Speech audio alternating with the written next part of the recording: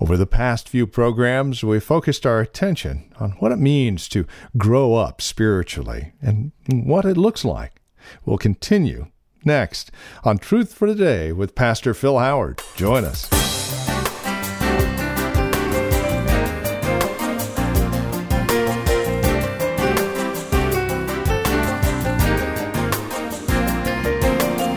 The ministry of Valley Bible Church here in Hercules. This is Truth for Today with Pastor Phil Howard. Hi, welcome to our program today. What does a grown-up church look like? How does a church that is mature in Christ function? Those are questions we hope to answer for you today and provide a little application at the close of the program as well. That's where we're at as we continue our series on what it means to grow up spiritually. With our time together today now from Valley Bible Church in Hercules, once again, our teacher and pastor, Pastor Phil Howard. This is the church universal. This is what the body of Christ is supposed to be reproducing.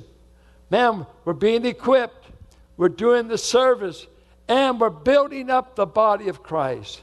And then 5 results will happen. These are the effects when we do this, 5 things. Notice what will happen. And he names it right here in the passage. Verse 14, we'll stop being deceived, so that we may no longer be children, tossed to and fro by the waves and carried about by every wind of doctrine, by human cunning, by craftiness and deceitful schemes. Okay, we get established and we quit being rocked. Different doctrines, different trends. We become established because we quit being deceived. There are so many deceptive voices out there today. Demonic voices, according to 1 Timothy 4. Demons are teaching their doctrines. Whether we teach the truth or not, demons will teach theirs. And they're being taught. 2, he said, you'll be established in truthing and love. Watch this. Rather, speaking the truth, not lies. And when you're speaking that truth, you'll do it in love. And that's the challenge, to have that perfect balance. Not just dead right or hard about the truth, but loving with the truth. If you put love first, you may never get to truth. So you want to stay with the truth of God's Word, but pray that God gives you that wisdom and blend truth and love. Take out the hardness with the truth. And he said, that's the balance the Spirit of God produces. And then he goes on to say that the whole body will grow up, from whom the whole body, we will grow up every way into Him who is the head. Verse 15, that is, the growth of the body is growing up to the image of our head. Christ is you're becoming Christ-like. Are you Christ-like? Is that what's going on in your growth? I've known people that can be certain kind of Bible nuts. I knew guys that were nuts about numerology.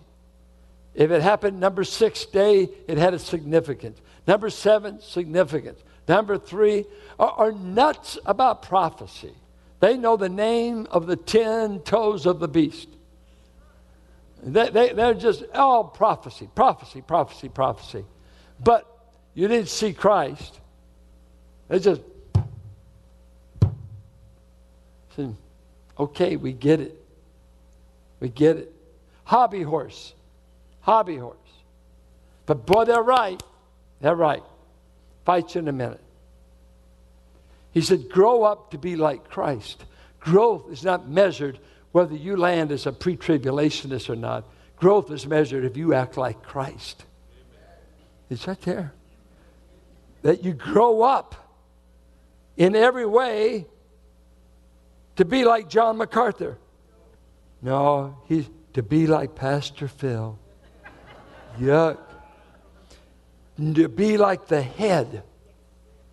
Who's your head? Christ. Are we looking like Him?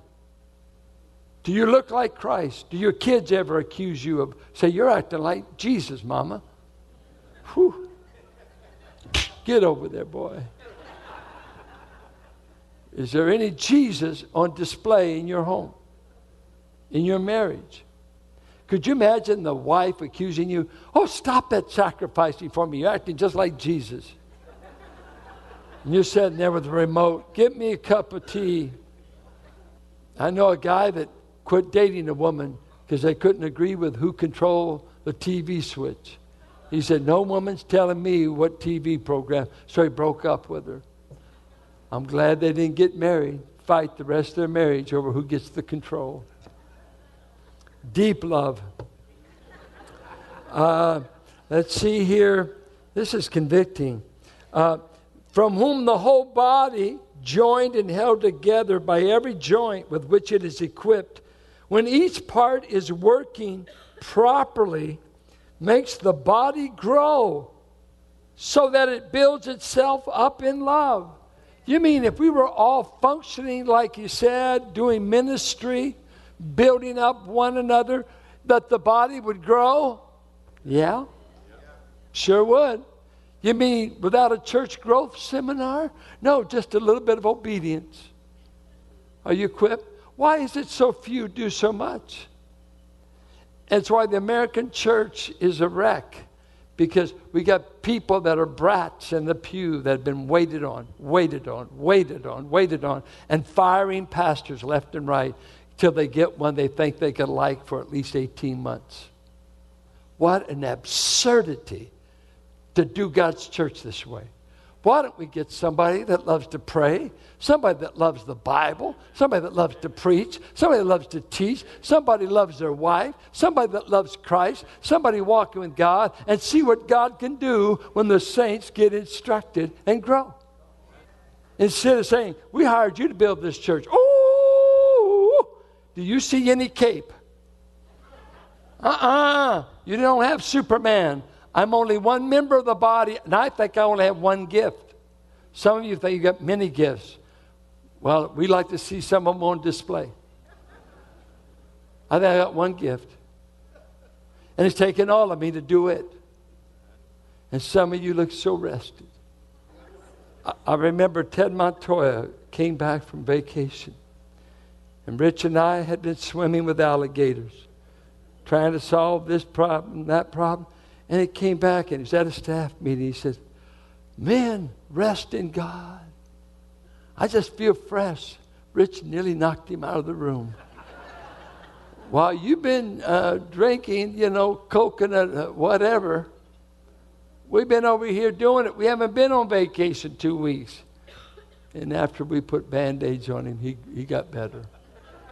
You're tired. Why? We're doing the work. It's like us men at Thanksgiving. This is my favorite line. This shows that I have sacrificial love. Honey, get out of that kitchen. Come join us.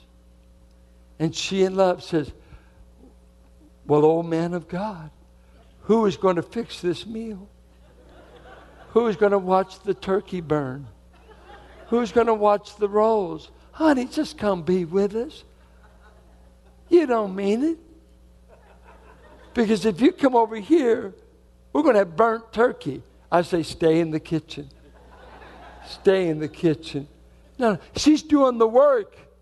There's no time to be over here, let's all have a cup of tea together. Somebody does the work. Those equipped do the work.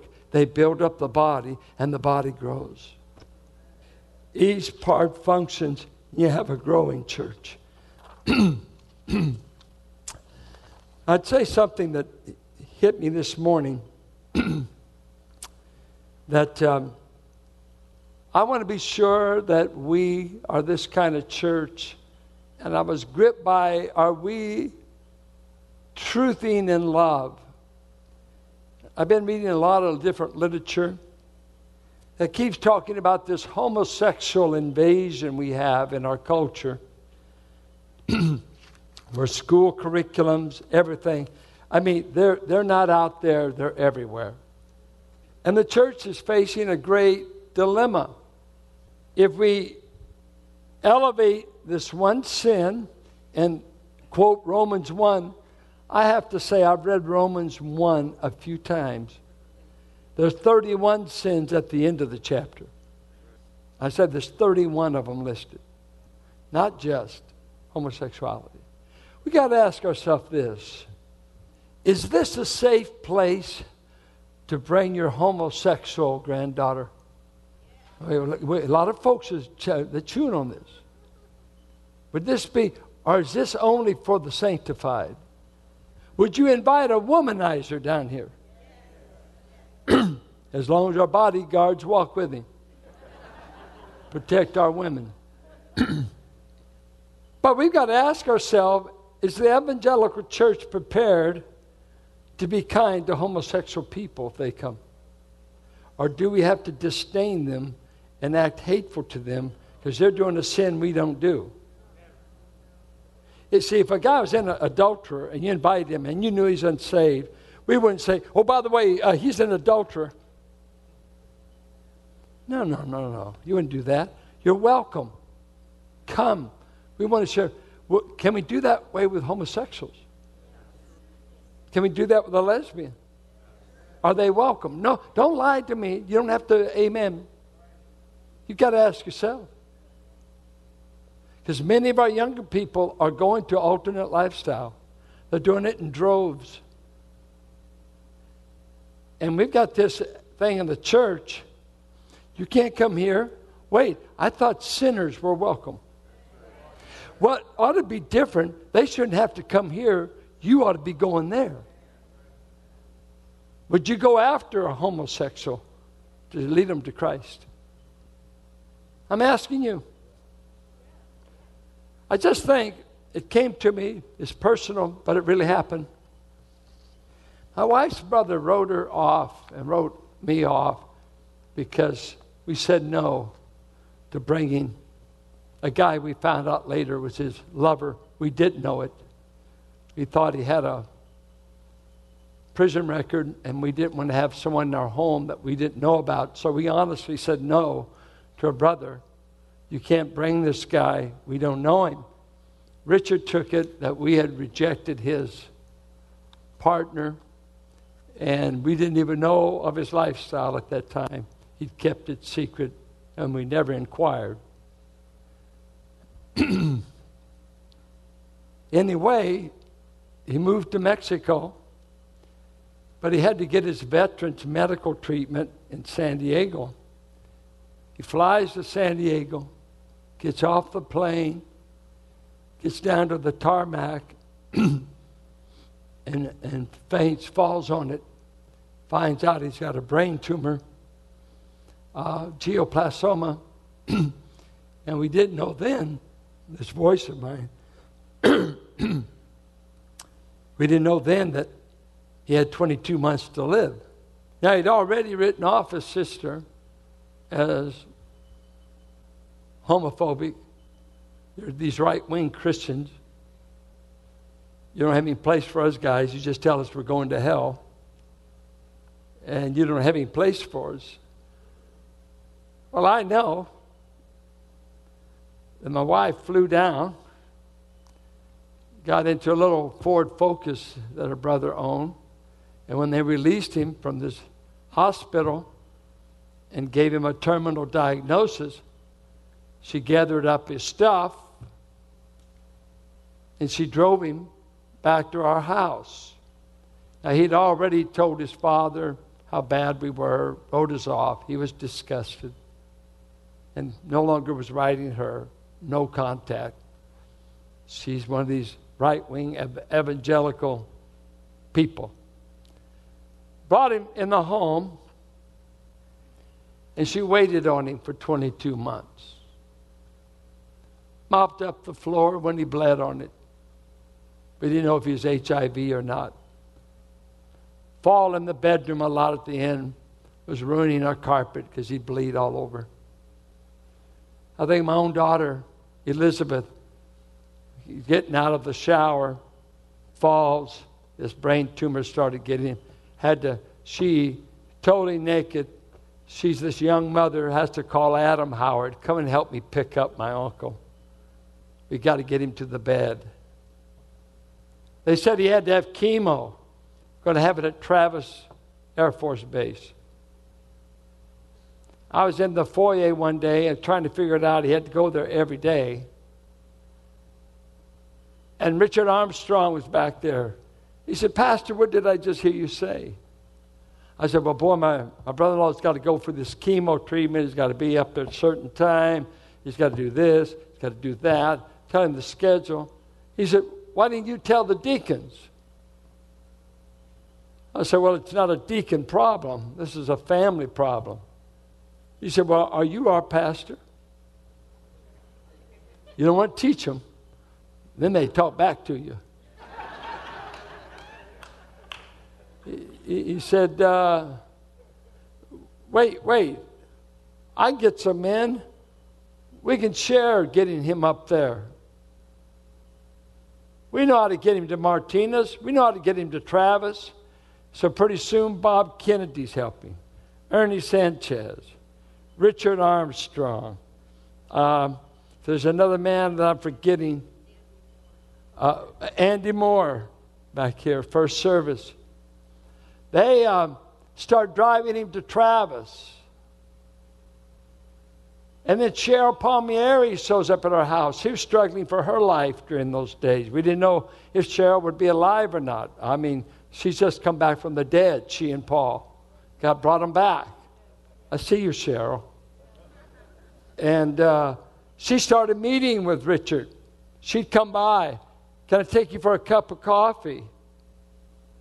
I say, now, Cheryl, he's not eligible for marriage. You got to leave him alone.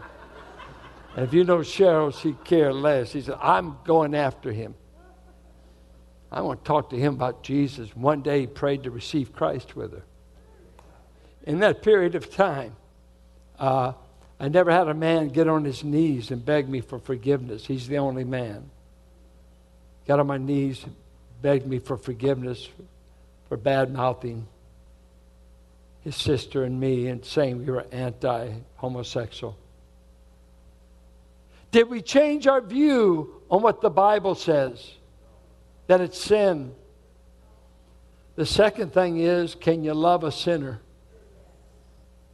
Will you love this? Will the world see us not just take our Bibles and put it in their face, but will it watch your wife every morning at 5:30 sit at a table with her brother figuring out his medications? He was a fuss budget, drive you batty, such a perfectionist, and the arguments back and forth between, because he just had to do it, but his mind's going. And she had to. I tell you right now, hear me. You don't know it. Black folks, you're here because I asked God to send you. Latinos, I prayed one day, God, send me these. I wanted to start a Mexican church. Finally decided, Lord, if you'll send them here, we'll treat them just like they're first-class citizens. Filipinos, we're stuck with an Indian boy in Edwin. Pray for India. That I prayed, God, send the divorced here. Are you divorced? Do you feel welcome in this church? I hope so. This is a place for broken sinners. We're about Jesus and sinners. If you're not, you don't represent him. You're just right-wing politics, right-wing, we're right. Hey, while you're doing all this right, would you feed somebody going to hell? Would you give somebody a room in your house that was going to hell?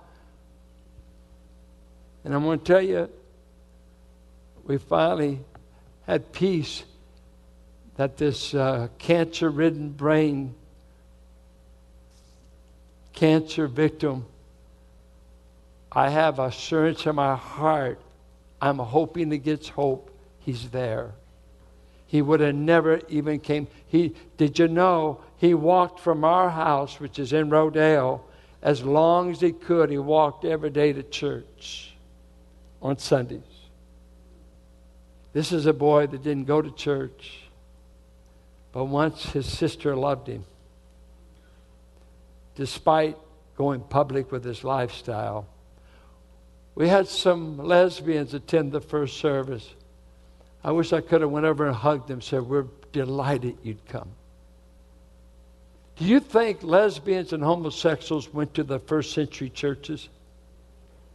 According to 1 Corinthians, that's what many of them were, and God saved you. To be a Corinthian was to visit the temple of Aphrodite and have sex with one of the gods, and the god was a priest up there that got free sex, and you got free worship.